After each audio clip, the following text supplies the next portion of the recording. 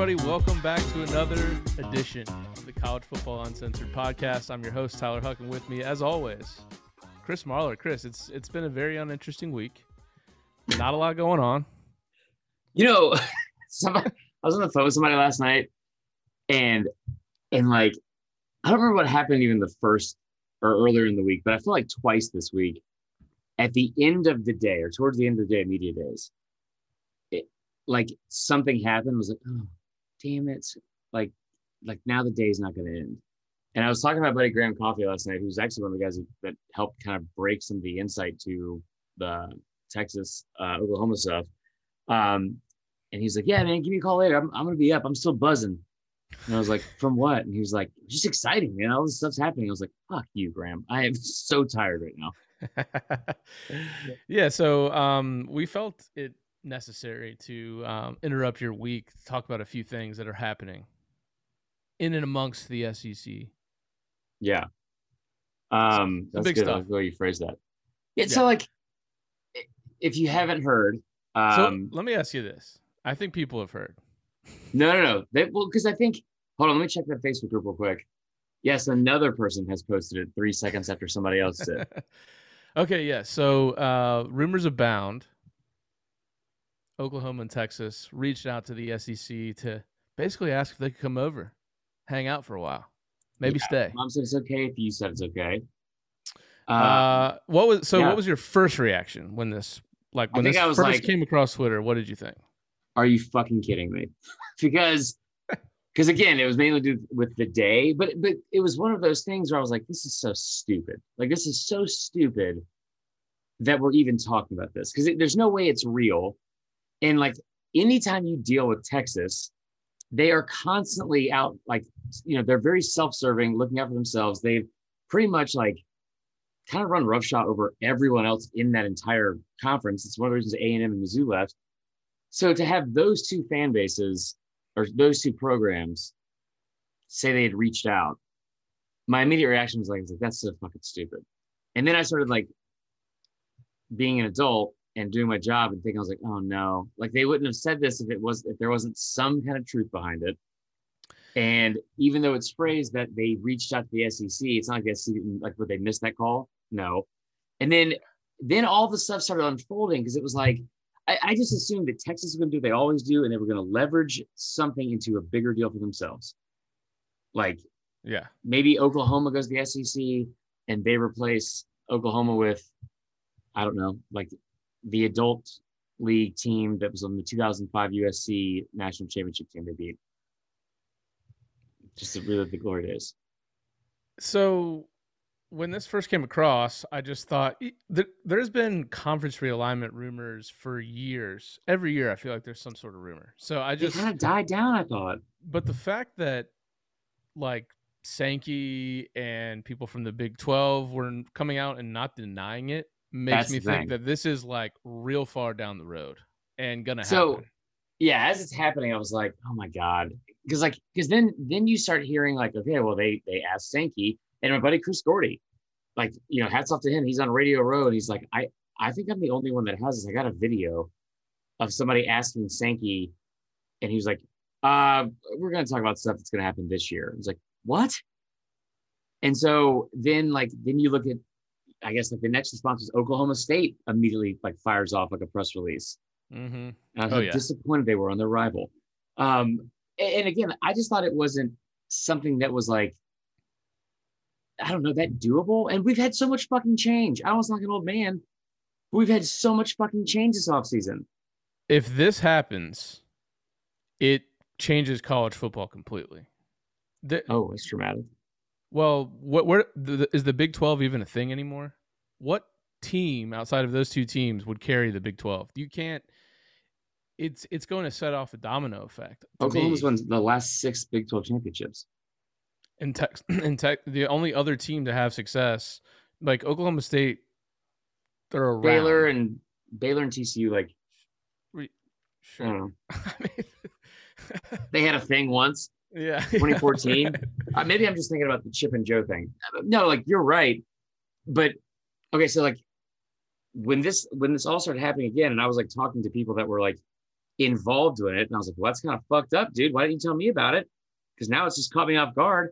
And so we're sitting there talking. It's like, yeah, there's obviously like, there's definitely smoke and a little bit of fire. Like, and this would not have been announced if there wasn't some reason. Because also the other part of this was, as soon as it was announced, Jimbo Fisher was walking on the stage. And I just thought it was like just a double birds fuck you to Jimbo from Texas. And when they brought it up, they said that, what was the next thing about it? Like when they had reached out, they immediately brought up the contracts. It was like, oh, they wouldn't be talking about contracts if it wasn't something that could be like feasible and like possibly happening.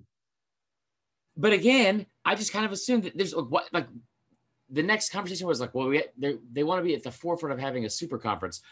Guys, it's already a fucking super conference. It's 14 teams. They win everything. They're the only conference to ever get 2 teams in the national championship game twice. Yeah. It's already a super conference. So first of all, the last team that wants this to happen is Texas A&M. Yeah. The reason they left the Big 12 was they could finally say, for the first time in probably the history of the two schools and their rivalry, say, hey, we now are in a superior conference, right? And we can kind of be the superior team in the state. If Texas joins the SEC, that ruins that for them. Pretty much. Like this would be like if we brought someone like, I don't know, like somebody I had burned a bridge with or something like that, like in the past, like an ex or whatever, and brought him on the podcast. And it was like, hey, you're going to be like, what? No, we've moved on from this. Yeah, right. But again, I felt like I was talking to somebody that was like hopped up on cocaine when they were going through like why it's all happening. Because it was like, well, they got to do it, dude, because they go to the 12-team playoff. And if they do this, they're going to get 4 or 5 teams in every year. I'm like, well, okay, but like, do we know that we're going to definitely do the 12-team playoff? Again, other teams are going to do this because this is going to ruin other conferences. Yeah, like for sure. Unless they also have super conferences. And so I totally understand being at the front of it and being the first ones to do it. And Greg Sankey's a fantastic commissioner, does a great job. That being said, it felt like when they announced it yesterday, especially with the people involved, that there was this very kind of gross, this is strictly for money and like making the pockets fatter of the universities, the conference, the people that already have money and they're involved in the conference. And I don't know if I was a negative Nancy, but I feel like this is going to once again hurt the fan. It's, if you're not a fan, to me, and like even other teams in the SEC, like a South Carolina or a Kentucky. Thank you.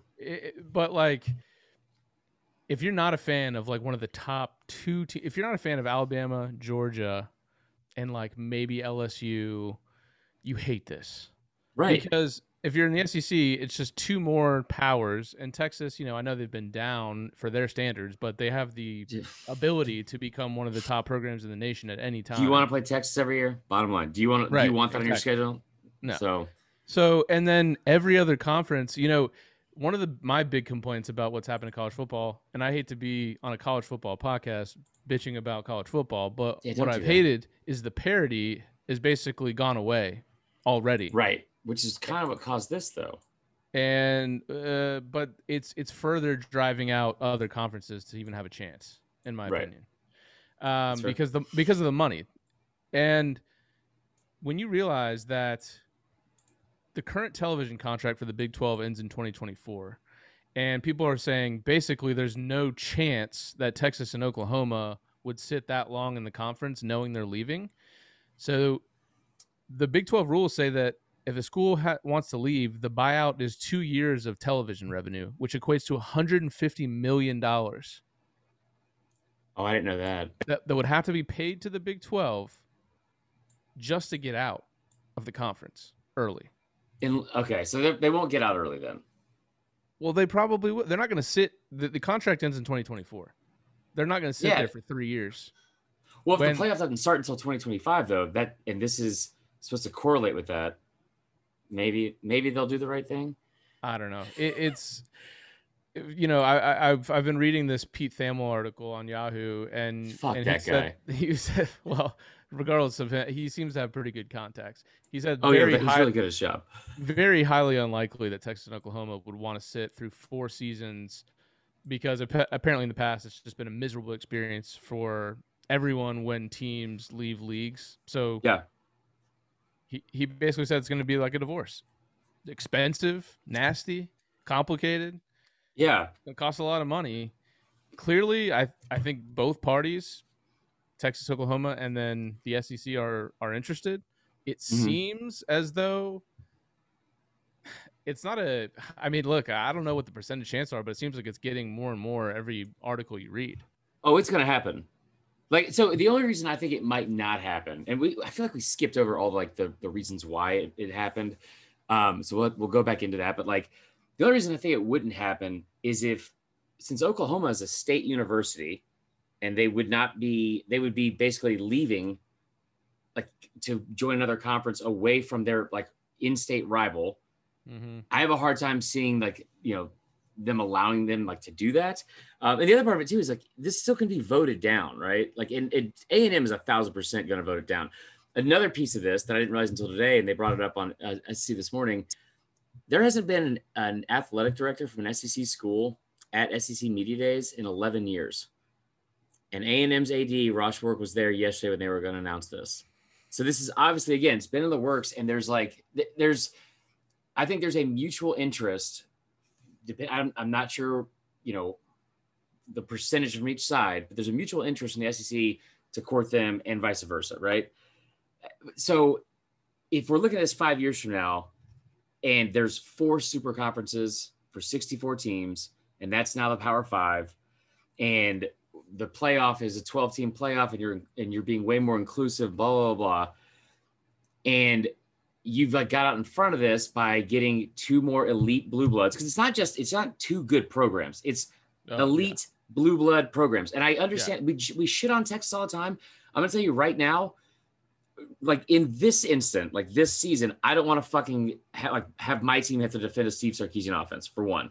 Yeah. And Texas has all of the, like they have the ability at any moment, I would assume, to rebuild that thing because they have all the resources. Like it's so much money.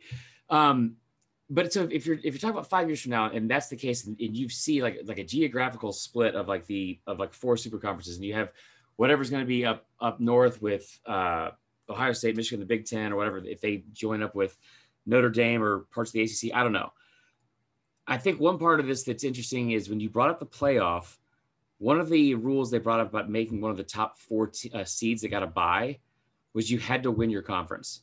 So that means that Notre Dame would theoretically never win. Like they could go undefeated all they want. They would not get a bye in that playoff system. Right. There's no fucking way they were going to allow Notre Dame not to have some sort of benefit. So I think like that is another part of this we're going to see down the road. Back to why it's happening. The financial part of it makes, I guess, a lot of sense. And it's all about TV contracts and all that kind of stuff. And again, I hate to sound negative about it, but my thought on it is, like, I said this to our buddy Graham last night, and he wrote a fantastic article. Y'all go check it out. On I think it's dogvent.com. Graham Coffey's his name is on Twitter. It's a really insightful article. But when I was telling him about it, like how I think this is bad for the sport, and we're so far removed from not just what we're familiar with, but like what we know how to manage in college football, and what we're moving to now. When I brought up the thing you just said about, I said, what about teams like Kentucky? Like, how do those teams survive? Like, what is their ceiling now? Because, one of the things that I love about college football, and it's frustrating if you go 11-1 and, go to the fucking Citrus Bowl. I get that.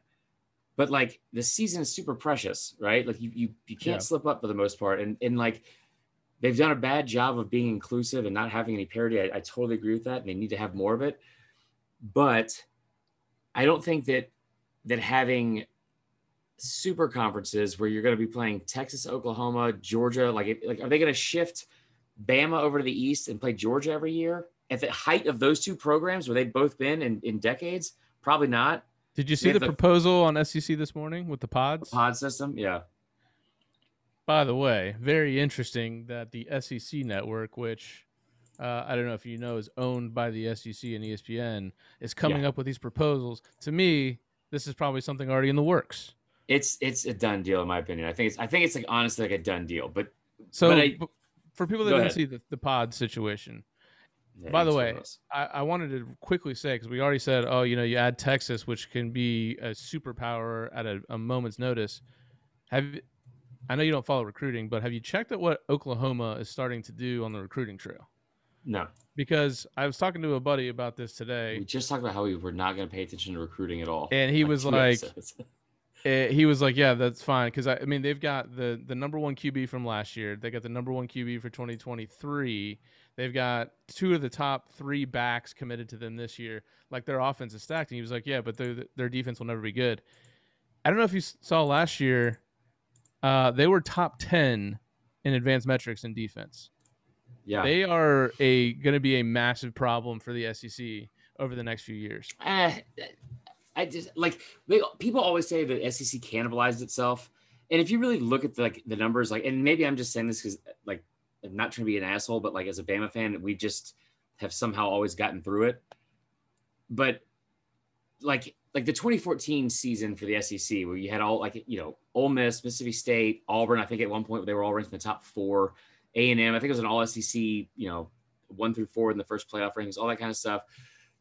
I think you're viewing this as if we have that kind of year in this conference, it's amazing because we're going to get so many teams in the playoff, right? I just don't think that if you're a fan, one of the biggest issues we have in this sport right now is fan attendance and going to games. And that, again, is yet another thing that's so cool about college football versus pro football is I love Mercedes-Benz Stadium. It's a fucking giant transformer, right? It's an incredible building. These cathedrals they build in college football that seat 80, 90, 100,000 people and have for decades, right? And they pack it out for non-conference games and all that kind of shit. You don't find that in any other sport. And so if you're adding more games to go to, and this is all driven by capitalism and money, they're not going to lower the ticket prices. You know what I mean? So I think you're taking away from, I always bring up the 2017 Georgia team because they had that dream season of going to Notre Dame, and then the Rose Bowl, SEC championship, and the national championship. It's a lot of fucking money. It's a lot of money. And if you're talking about adding a trip to fucking Austin or Norman and then an SEC championship and then the playoff, it's just, I don't know how you keep up with that. Well, the other side of the coin is, this probably eliminates playing the FCS schools, which is another issue.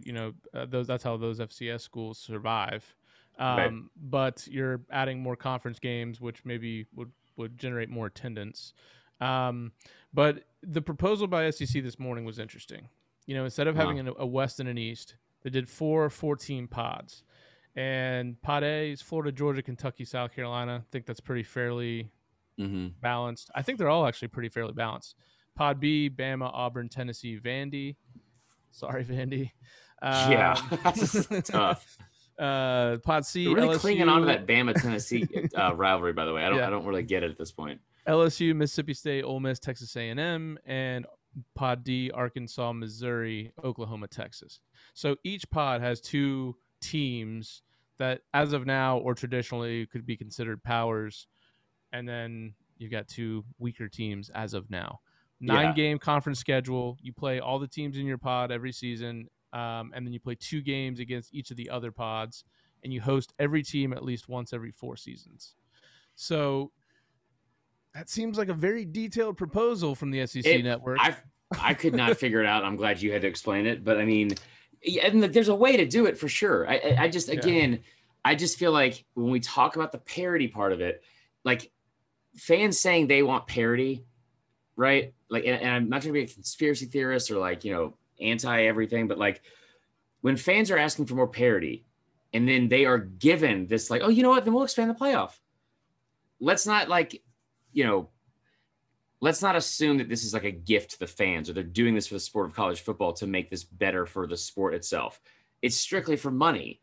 And it's I don't want to say it's strictly a money grab, but it's that's the primary reason they're doing any of this, because it's going to be a shit ton of money. Like I think right now a 12-team playoff would garner almost over $1 billion in television contracts.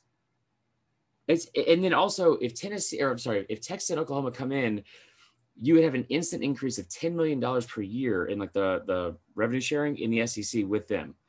I mean, and you're talking about now also like all of the biggest brands as like a you know, like a moneymaker. Texas is number 1 overall still. Bama, Georgia, I think are top 3. A&M's huge. So again, it's great for those teams. It's great if you go 10-2, and I guess that's going to be the mark of success now, is a 9-3 season or a 10-2 season, and then get into the playoffs somehow. But like, if you're a Kentucky or a South Carolina, or like I shit on Mississippi State for being like a 8-4 team constantly, like where's the ceiling for those teams now? And like, are we really doing them any good? Because I don't think that we're making. I think the argument was made that like, well, yeah, there's no chance they're getting into the playoff right now in the way it's set up. That's true. I don't think they're going to get in the playoff with the new format either, because you're going to be allowing all the blue bloods in. Mm-hmm.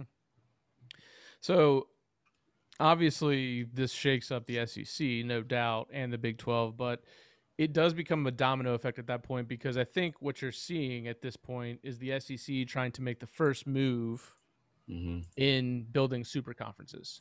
Right. And they don't want somebody else to make that move before them. So they're taking 2 of the probably best teams out there, you know, that make regional sense. Yeah. So you know, the Big 12, where do they turn? They you know, some people have said they pick up like Cincinnati, UCF, BYU, Boise State. Okay. Are any of these teams competing for a national championship? I mean, that's not bolstering the Big 12. And then, well, you can't. There's no options to do that now. You'd have to combine with the Pac-12. Yeah. No, you can add teams, but like, who are you going to add to make it like there's no other options to add it. Like they're down to 9 as of now anyway, right? They lost Nebraska. They lost, you know, Mizzou, A&M. I still have a hard time thinking that both these teams are going to leave. I just have a feeling that somehow Florida State is going to end up being like, you know, sacrificed and brought up here. But yeah, you're right. I have a hard time thinking that they're going to put Oklahoma and Texas. I think what we're going to end up seeing is Texas at the last minute backs out, because I don't give a shit what Texas fans say, or like this whole fake bravado and don't mess with Texas. That is just an absolutely fragile at best fan base, and like just very, very fake bravado. And they don't want to play an SEC schedule. They flat out don't want to play an SEC schedule. I guarantee you. Like, if you ask a Texas fan if they're being honest with themselves, I mean, my favorite teams in the SEC, I don't want to play an SEC schedule. Like, right. It's going to be really difficult. So I think what they're going to end up doing is Texas, as they always do, will figure out a way to like benefit just themselves and fuck over anyone else in the way. And then they'll hang back, and then especially because the shit you have going on with like Oklahoma State, either Oklahoma State will end up going, or they'll end up, I don't know. They should just put Florida State and Clemson in. That would be great. I don't know how Florida would feel about that, or South Carolina. Not that South Carolina probably has as much pull as Florida, maybe, but I think that was kind of the story when Florida State joined the ACC. There's rumors, obviously, abound that Florida didn't want to send. We said, maybe that's not a good idea for us. But either way, that'd be great. I just wonder if this is just the first of many moves that are about to happen. It's about, yeah. You know, if the 1,000%. SEC, what if they say right now it's Texas and Oklahoma, but 2 years from now we are going to add Florida State and Clemson, and we're going to 18. Well, we're just gonna say we're done. We're basically eliminating the Big 12. Right. What happens to the Pac-12? I mean, so they're gonna have to consolidate like into one. They're into one. So conference. I think the SEC is gonna want that big footprint in the southeastern region. You know, right. Going all the way out to Oklahoma, and the Big 12 and the Pac-12, and then the Big 10. You can't have a fucking. The 18, Big 10 and the ACC will have to. It'll have to be like the Big 10 swoops in and gets Virginia Tech, North Carolina, like. Something's gonna have to happen that way, because you can't just have the SEC get to the point where they just have all the best teams in the country. So that's what I'm saying. I think it'll stop at 16. I think there will be something in place with it, like they're having 16 teams, like they're all going to agree on that. But the other part of this too is, what's weird is that we've really, really applauded and championed, coaches like Kirby, especially Kirby Smart, going out and getting like at the forefront of when still neutral site games are so big, and we didn't hear like a lot of rumors about expanding the playoffs, and all of a sudden you see this land grab of like non-con games from Kirby. They're scheduling Ohio State and Florida State and Oklahoma and Texas. There's a shit ton of SEC teams that already play both of these teams in the near future. So I sat there and praised him for like how incredible a job he did with the foresight he had. And now I'm like, what are we doing, guys? It's like we're just chasing our tails. So I don't know. I just worry that I hate to sound like this fucking old boomer on Facebook. I just hate to think that we're going to look up at some point and they're going to be making a shit ton of money. Like they're going to make all the money they thought they would. But the entire game that we knew of college football is completely gone. I have a bad feeling that it's headed that way. I really do. I don't know if you have anything else to say about this topic, but I think it's a seamless transition into something else that makes me a little bit nervous. Real quick, I did want to say one thing, because I know when it first came out, there was a lot of people that said it was not going to happen, or blah blah blah. Just to reiterate where this is coming from, I'm not going to try to pronounce this guy's name. It's like this winner, no, something Brent. like that. We'll call him Brent.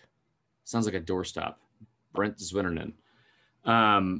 He said, and this is a quote, because Feinbaum was kind of grilling him, kind of under the assumption that it wasn't real, or it wasn't as real as he was making it out to be. Because I didn't know who the guy was, and he wasn't a big part of SEC media necessarily.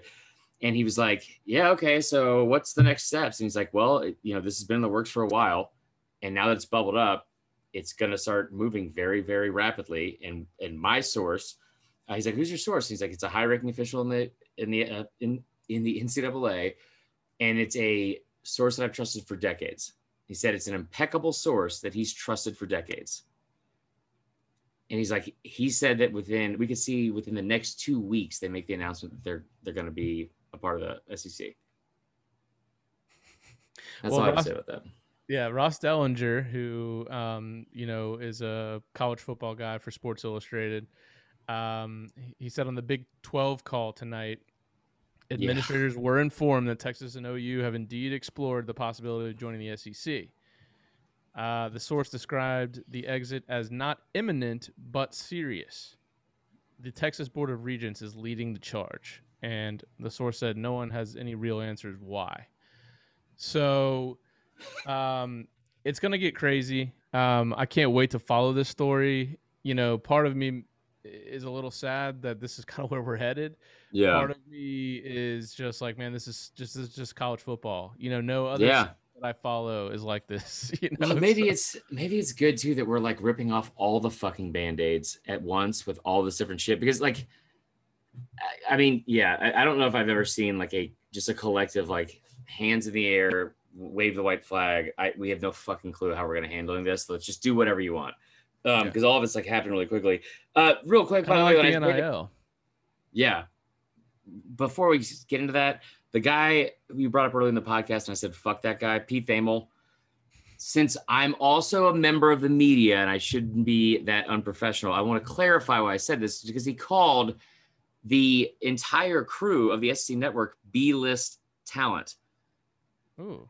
And I was not thrilled about that. So I apologize if Pete's not listening, and he's probably just listening to self-talk. So if they're B-list talent, I don't want to know what he considers us.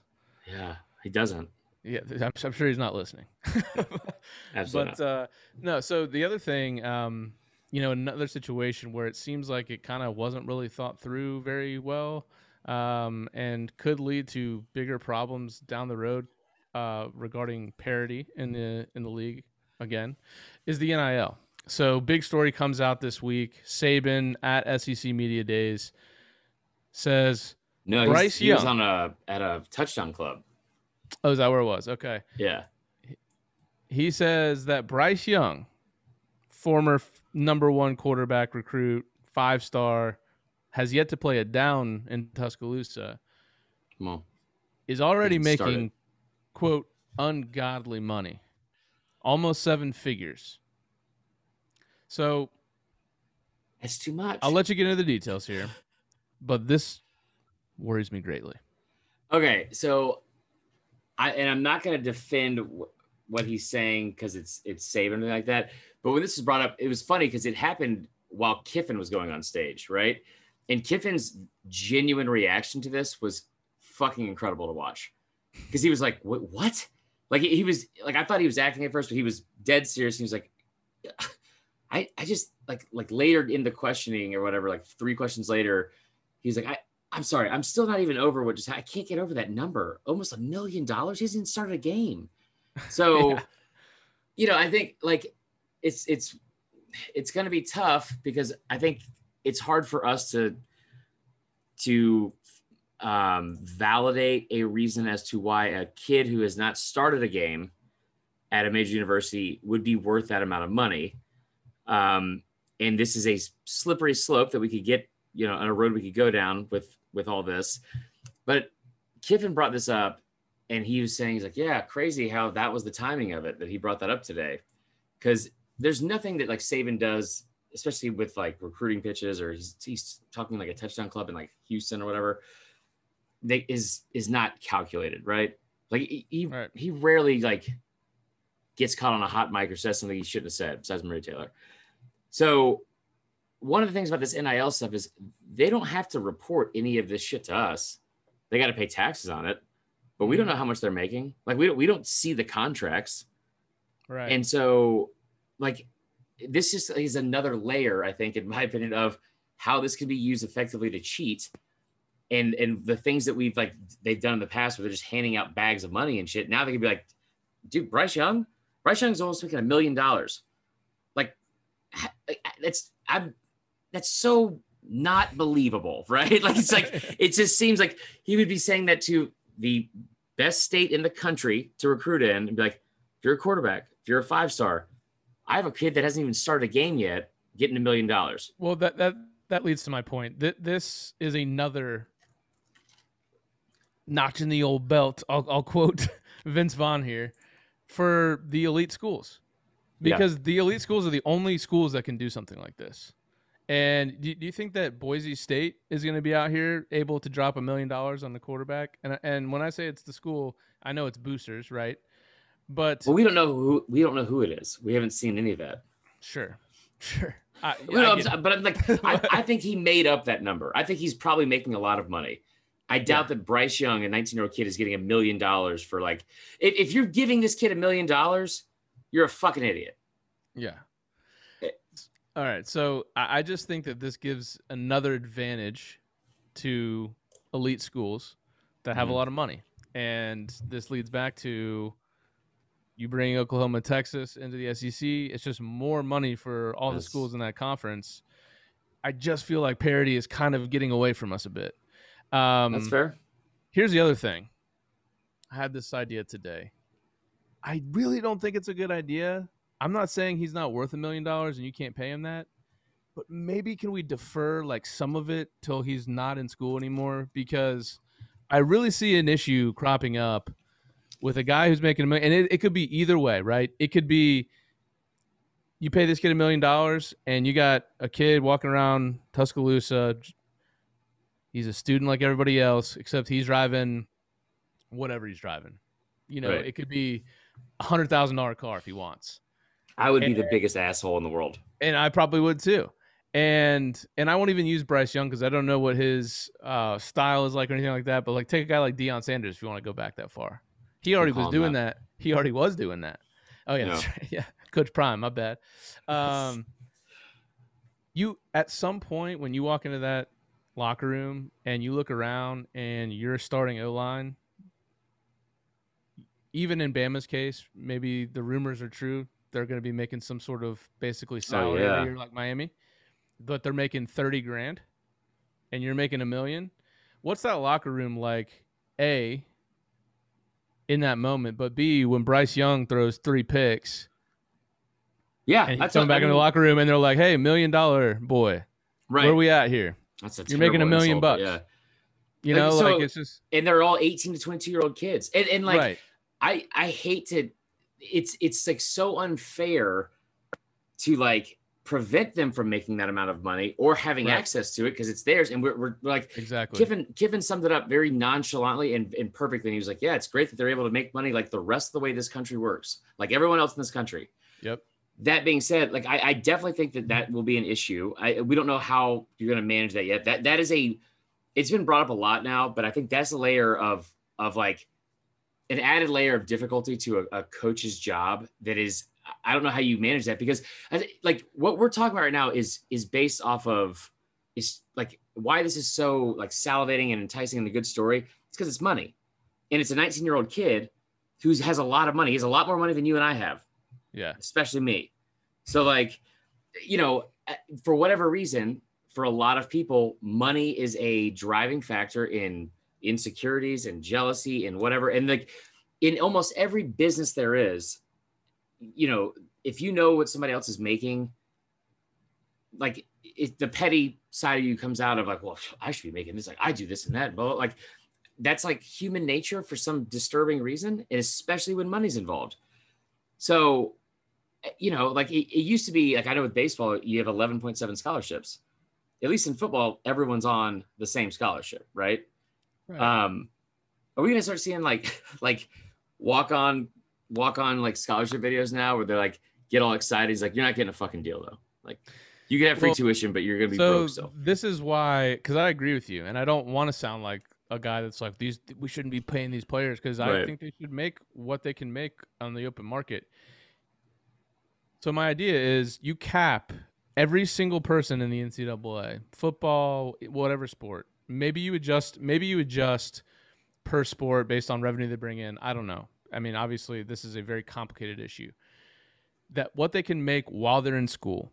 But if Bryce Young makes $1 million and everyone's capped at $30,000 a year, he makes $30,000 like the rest of them. But he knows that he's got $970,000 waiting for him the day he graduates. I think that takes out a lot of issues. I really do. Yeah, what you're saying is like a very parental, smart, and you're a financial advisor. That's a smart thing. But you know that the whole reason we're here with this is that like we wanted to treat these athletes as people and pay them what they're worth. So we can't. Right. This is the problem the NCAA is going to have is you can't automatically go back and be like, okay, by the way, you can make whatever, but you don't have access to it. And again, with all the way like the laws are written in each state, so that it varies everywhere. It's kind of a mess, but it's also something that, like, I don't know. I think that there's no way he's really making $1 million. I just have a very hard time believing that. You know what I mean? Like that's way too much money. So what was you've got some notes in here. What is this influencer app? What is going on? So this was on Feinbaum today, and I didn't catch the guy's name because I'm not good at that part of my job. And he was, I think, the director of this influencer app. And so they work directly with college kids and athletes to try to like partner them with brands and help them get deals and shit like that. So one of the things that they include with like their service, whatever, is you put in every deal that you get, like whether it's like a free meal, blah, blah, blah. Like that way you can keep up with like what you've made for one, then also understanding your value and how to grow it and all that kind of stuff. So they're trying to teach these kids how to build their own brand in like a responsible way. Mm-hmm. And so they said, because of course, the only thing we've heard about like 2 weeks ago it was De'Ara King, the 20,000. Then it was Kayvon Thibodeau with the 100 or the six figures. And then Bryce Young, because we're attracted to big round numbers and dollar signs. Yeah. He brought up the point. He said, we've had over 1,000 student athletes submit like payments or like that they've received, right? Already since NIL started. Of those, there's been, I think, like around 2,000 total payments for the 1,000 people that entered them. So most of the athletes have had multiple deals so far, but the average deal has been under $100. And he said a lot of it is like meals or, gas or whatever. And so it's not, or there are going to be Bryce Young things. Or lack of energy shout outs to podcasts. It's true. But and like, so I think that the stuff with the Bryce Young, like you're gonna have guys that think they're worth way more than they are, but you're also gonna see like the Buddy Garrity type shit from like Friday Night Lights, and we've seen it for so long. Where, like, let's talk about Cam Akers. I told you the story. Cam Akers, his handler, what I was told by pretty good sources, was that they asked him what the price was going to be, and he said $1 million when they weren't even allowed to cheat. And he was like, "We're good on that. We're going to pass." Like $1 million. So, but then you also, that kid ended up somewhere, right? I'm not saying they paid $1 million, but you're going to have places that pay kids this amount of money, because a lot of what's driving this from it's the booster standpoint is their own fucking ego. Yeah, absolutely. It's fascinating to watch. I hope it doesn't go down a dark and sinister path. But we are undoubtedly in new territory, and within the next couple of years is going to be even newer.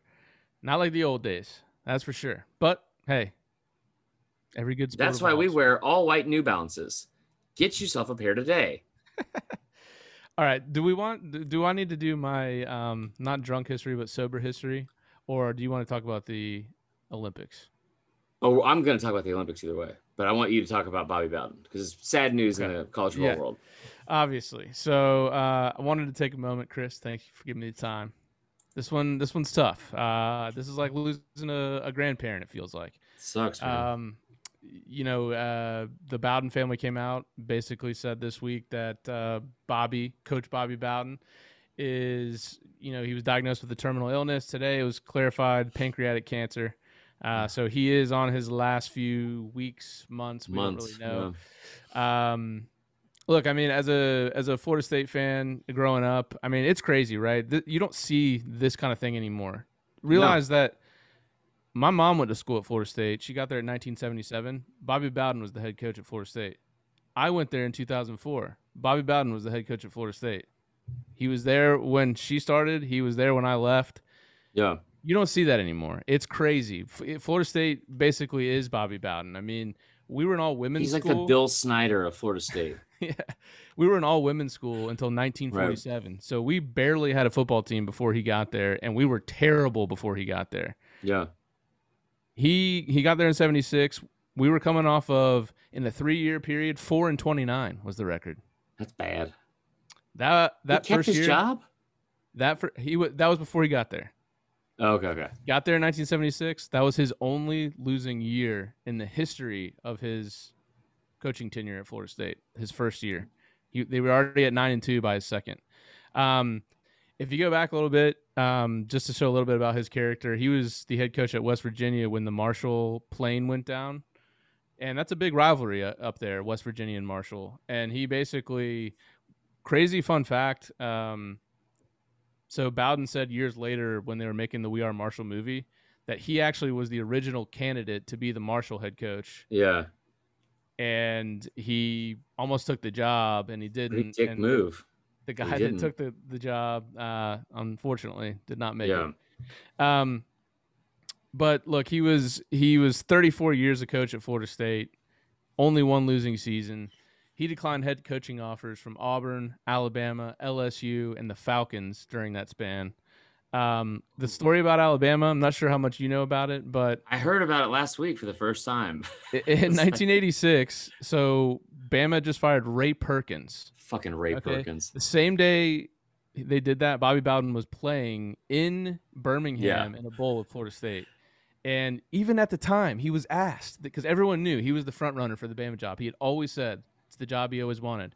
Right. He's from Birmingham, right? Yeah. And they said, so if your name came up for the job, would you take it? And he said, in an instant, to the media, as the Florida State head coach.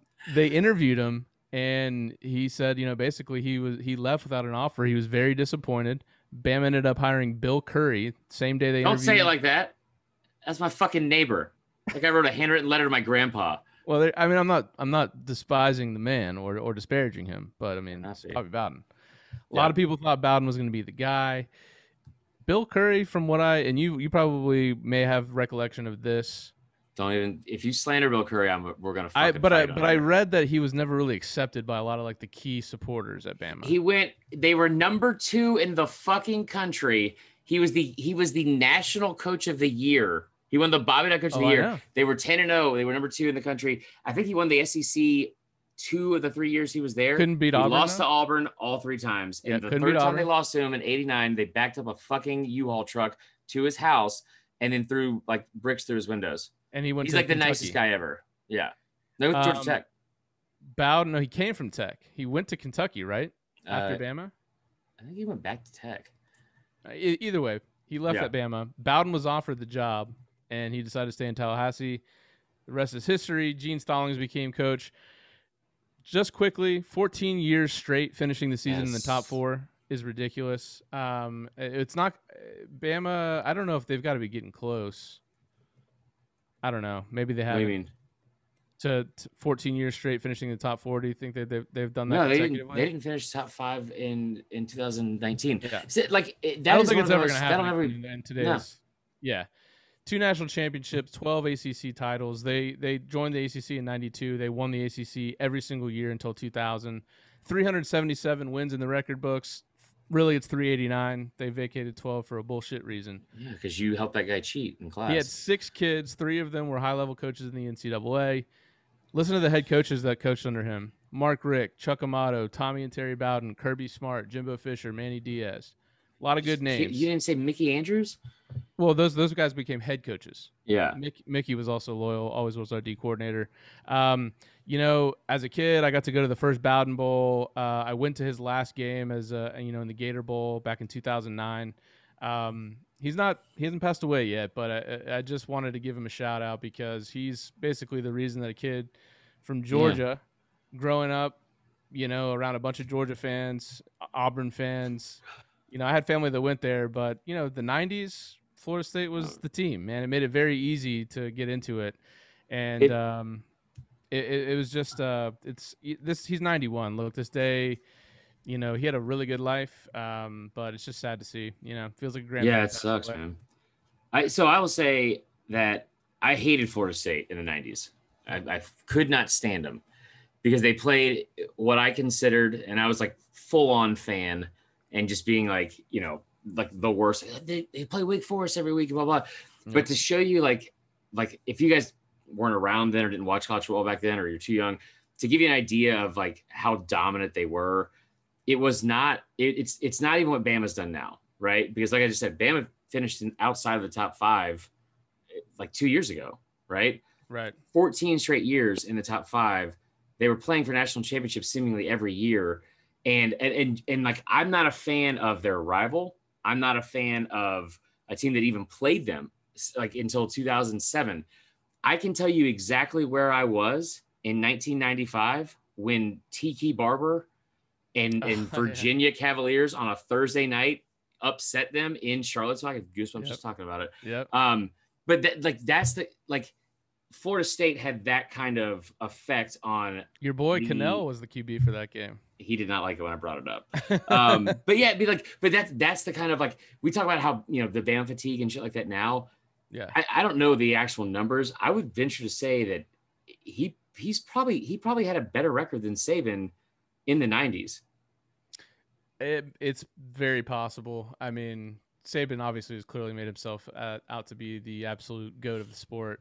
It'd be tough to top him, but yeah, man, it's just interesting because he turned Florida State into a nothing school. Look, when we see this all the time, but when football does well in the South, it elevates the entire university. Bobby Bowden changed the trajectory of the school, not just the football program. And it's just crazy to see some of all the talent that they had back in the day. The ACC was weak as it is now. But keep in mind, they were playing Miami and Florida every year, and Miami and Florida in the 90s were top 5 teams. Dude, the best, like Miami was up and down at times, at like late 90s, especially they were. And if they weren't, you're right, Florida definitely was. Yeah. And like, I think I brought this up before about Florida Tennessee games being like the national, the first 3:30 game of the year on CBS, and Peyton versus Florida, all kind of shit. I mean, like, the seasons, like the season, not only like the biggest games of that season, but the season was decided on those Saturdays. Yeah. Like Tennessee was usually out by the third week. And then you're just sitting here like waiting to watch these two teams, just on a collision course with each other. And it was just, like I honestly, I hated Florida State, but I never hated Bobby Bowden just because of, like he's like a genuinely good guy too. And even though he gave like, he's part of his, what do you call it? His seed to Bobby Bowden or, not Bobby Bowden. What I should say? Who's the short one that I hate? Terry. Yeah. Fucking Terry. Outside of him, it's a lovely family. Real quick story, and then we'll move on. One of my favorite, the media absolutely love Bobby Bowden. These days I feel like the media will just go try to tear coaches up, find anything about him. But you couldn't. Bobby was so cordial with the media, you couldn't do anything to him, or you wouldn't want to. Right. So, the week leading up to the Virginia Tech championship, where Vic was the freshman QB, Sebastian Janikowski got caught out. Sebastian Janikowski, absolute leg on him, best kicker to come through. Also, a absolute rager, just party animal. Yeah, and the game was in New Orleans, and he broke curfew. And so, leading up to the game, the media asked Bowden. He goes, so. Obviously Sebastian Janikowski came out. He broke team rules, was out, past curfew. Are you going to suspend him? He goes, suspend him? Why would I do that? He's my starting kicker. And everyone just laughed it off. Yeah, I mean, well, no. Also, they did try to pin some stuff on him with the Free Shoes University. Like, he didn't have a great reputation as like, they weren't going there for academics and shit like that. But I also don't think that, like, I think that most of the kids or men that went there and were coached by him left as better people. Absolutely. And if you're a college football historian, I know a lot of people probably don't like Florida State, but if you're a historian and you want to see a good story, go watch the Bowden Dynasty. It's a really cool, just full documentary on him, and they got a lot of former players. And I mean, to hear these guys talk about what Bobby Bowden meant to them as a father figure, and especially Peter Warwick, I think his quote was like, he was my angel. He came into my life and saved my life, Yeah.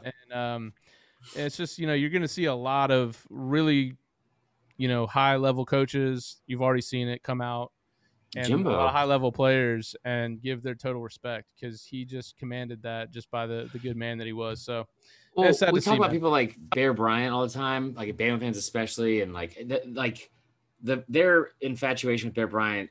Even when I was like a super fan, it was uncomfortable. Like I would go to games and see grown men take their hat off when he would like come on the Jumbotron. Like, he's dead. Stop. Right. But like our generation didn't get to see that. Like, Bobby Bowden was that. Yeah. And like Joe Paterno in one, because he had the longevity and he just won a bunch. And it's really difficult to do what he did at a school like that. Yeah, because we don't talk about a lot of coaches that have done that before. So anyway, I'm sorry for your loss. Yeah, well, he's not dead yet, but well, I'll tell you what, it's going to be dead, and that's every other country in the world's chance at winning gold medals this week. What a transition! What a transition! I want to talk about the Olympics real quick, because the Olympics start tomorrow. I have spent roughly between 11 to 38 hours of my week making this stupid graphic. For SEC, former SEC athletes that are in the 2021, I guess, 2020 games. I don't know. They're still calling it the 2020 Olympics. Regardless, the Olympics are always a big deal, I feel like. These are a little bit weird. I have a lot of takes on the Olympics. I have a lot of thoughts, and I want to share them with you. But I want to hear from you first. Are you excited about the Olympics? Do you care at all? I do like the Olympics. It's from what I understand, there's not gonna be a lot of, if at all, any fans, which is gonna really take away from it. Yeah, I really think it's gonna take away from a lot of the excitement of the Olympics. Yeah, but that's fair. I mean, because typically I do. I mean, it's great. You'll be at work or even at home on a random Wednesday, and there's like some badass water polo competition going on. Like, it's a lot of fun to watch. And even like the World Cup, I'm not a big soccer guy, but like when the World Cup happens, even though US is like one of the worst teams in the world, you get a lot of like that America behind you when you have these international competitions. So I do like that. Yeah, I'd agree with that. I get super excited for the Olympics. I'm a big fan, and like I've told the story 1,000 times about how we like got out of debt like the week of the Olympics when I was little, and so we went to fucking everything. We went to the opening ceremonies. We went to handball. Yo, no joke. I'm not kidding when I say this. My dad took me to the marathon. Do you know what that consists of? You sit in the stadium. They do one lap around the track. They leave for 4 hours. And then you watch them on the video board, and then they come back in. It is, my dad was a big runner. Like, that was the worst shit I've ever been to. So, Dad, if you're listening, I mean, my dad got mad that I wanted to go to the opening ceremony instead of hanging out with him, so he told me to go to hell. Oh, and you were what, like 10? Sorry about your marathon. I was 10, yeah. Sorry about your marathon. No, but so like I love the Olympics. I love swimming because it's like at the very start and we're always really good at it. And that's like the most exciting close races, I feel like. And it gives us a reason to usually hate France. So I didn't think about this until I saw this documentary recently though about Olympians, and it's called like The Price of Gold or The Weight of Gold. And like we just talk about the NIL shit for like college football players. Yeah. If you're not like I mean 1 in a million type like face brand star gold medalist in the Olympics, this is a tough thing to dedicate your life to. I didn't realize this that who was the really Lolo Jones? Mm-hmm. Yeah. She was working at a local LA fitness while training because like they don't get paid enough money unless you're in like one of the bigger sports to do that. And there's like a bunch of like depression that comes with it after it, but we're not going to get into that because it's going to make us sad. And, they're here to entertain us here for right now. The Summer Olympics, what always blows me away about this is because we watch sports all the time, right? And it's like usually 5 generic, sports. The Olympics went from being like, okay, like whatever the fuck you guys want to make up, right? Like a bunch of obstacle courses and shit. And just survival skills. And then to now where it's like, yeah, you know what? We can add that. Have you seen all the additions they made? No. Like mountain biking is one. Or that's not the actual name of it. But like, so you still have trampoline.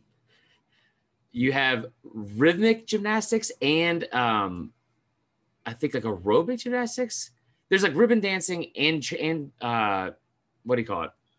God damn it, Tyler. No, buzz that out. Anyway, there's a lot of sports and events that are, it blows my fucking mind that you've dedicated 4 years of your life to this. Yeah. And the Winter Olympics is worse, to be honest, because that is like straight up survival skills. It's like you ever seen them do like the cross country skiing with the shooting? Oh yeah. And they just go around in a circle. They go around a circle like 3 times and they just lay down on the ground and just shoot a fucking Red Ryder BB gun. It's just survival skills and spandex. That's all that is. Yeah. And like some of those events, it blows me away. Also, do you know there's downhill skiing in the Paralympics? I mean, I assume. What fucking parent, like blind people participate? Okay. That's a real thing. Well, they have a guide, I'm sure. I'm just saying, if you're the parent that like okayed that, like, yeah, that's fucked up. Like for real. Yeah, I mean, you got to break down barriers, bro. He's been a pretty big inconvenience so far. Just do whatever you want. It's fine. Yeah. So like, I don't really get into the Winter Olympics nearly as much. I do love the Summer Olympics. I'm excited for what do you call it? I guess it's only 2 weeks long, so it's not as long as it usually is. Wait, the Olympics only 2 weeks long? Yeah. Oh wow. My absolute favorite thing about the Olympics is you have people that really do dedicate their entire life to like being in the best shape ever, and like usually in America or bigger countries where it's like kind of cutthroat and super competitive and all that kind of stuff. And then you have other countries that just need to send somebody. They just need a representative. And so I don't know if you saw like in Rio, and they had this like fucking 270-pound black guy who was a swimmer, and he was just very different looking than all of the other people that had dedicated all their life to swimming. because he was the only representative of his whole country. He just like signed up. He's like, yeah, I'll take a free trip to Brazil. That sounds good. It's amazing. Love that. Yeah, I love that a lot. Anyway, that being said, the uncensored moment of the week has to do with the Olympics. And as soon as we stopped recording on Sunday, I was like, damn it, we didn't talk about this. So they're trying to prevent the spread of COVID. And one thing that happens at the Olympics that I didn't know about until a couple of years ago when the women's soccer team went fucking buck wild. Apparently it's like one giant orgy because you've had all these hot ass like athletes that have been like pent up and not have like a lot of release for 4 years, and they are just fucking all the time. Release. That's not to the edge. That's not like an exaggeration. It's like a real thing that happens. It's like the Olympic Village. So I guess to prevent that, and they were worried about it, the people in Tokyo that are putting on the Olympic Committee, they put together all the beds in the Olympic Village, and they're made out of cardboard. So they can't support the weight of 2 people. Oh, but it can. That doesn't seem like a very, like, if you're getting like trying to, get in the zone and like. Can you please not do the okay. The shoulders. Yeah. No. If you're trying to get in the zone and like maybe get some good sleep before you go out and like run a marathon, I feel like sleeping in a cardboard box. Yes. It's not going to help that. That's the other part of it. It's like I'll promise you I'm not going to have sex if that, like, I didn't just waste 4 years of my life training the hardest, like, possible training imaginable, the most physically exhausting, all that kind of shit. And then I get here and I'm sleeping on a fucking U-Haul box fort that an 8-year-old made. I would lose my mind. I would lose like that seems like anyway, it's just stupid, and they're going to be having sex anyway. The first thing we saw after the first athletes got there was some guy from Australia was like, it's fake news. It's fake news. And started jumping up and down on the cardboard thing, which is a weird way to have sex. Oh, that's your uncensored moment of the week. That's the podcast for the week. I'm excited. We'll see what happens with all the news that comes out over the next few days, few weeks. Sounds like college football is changing a lot. Do you think it's for the worse or for the better? Let us know. Yeah. Interact with us on Twitter, on Facebook. You can, if you want to go to the reviews and comments and like comment. Let's take a break from that after today. So, anyways, we appreciate you guys listening. For Chris, I'm Tyler. We're out. See you soon.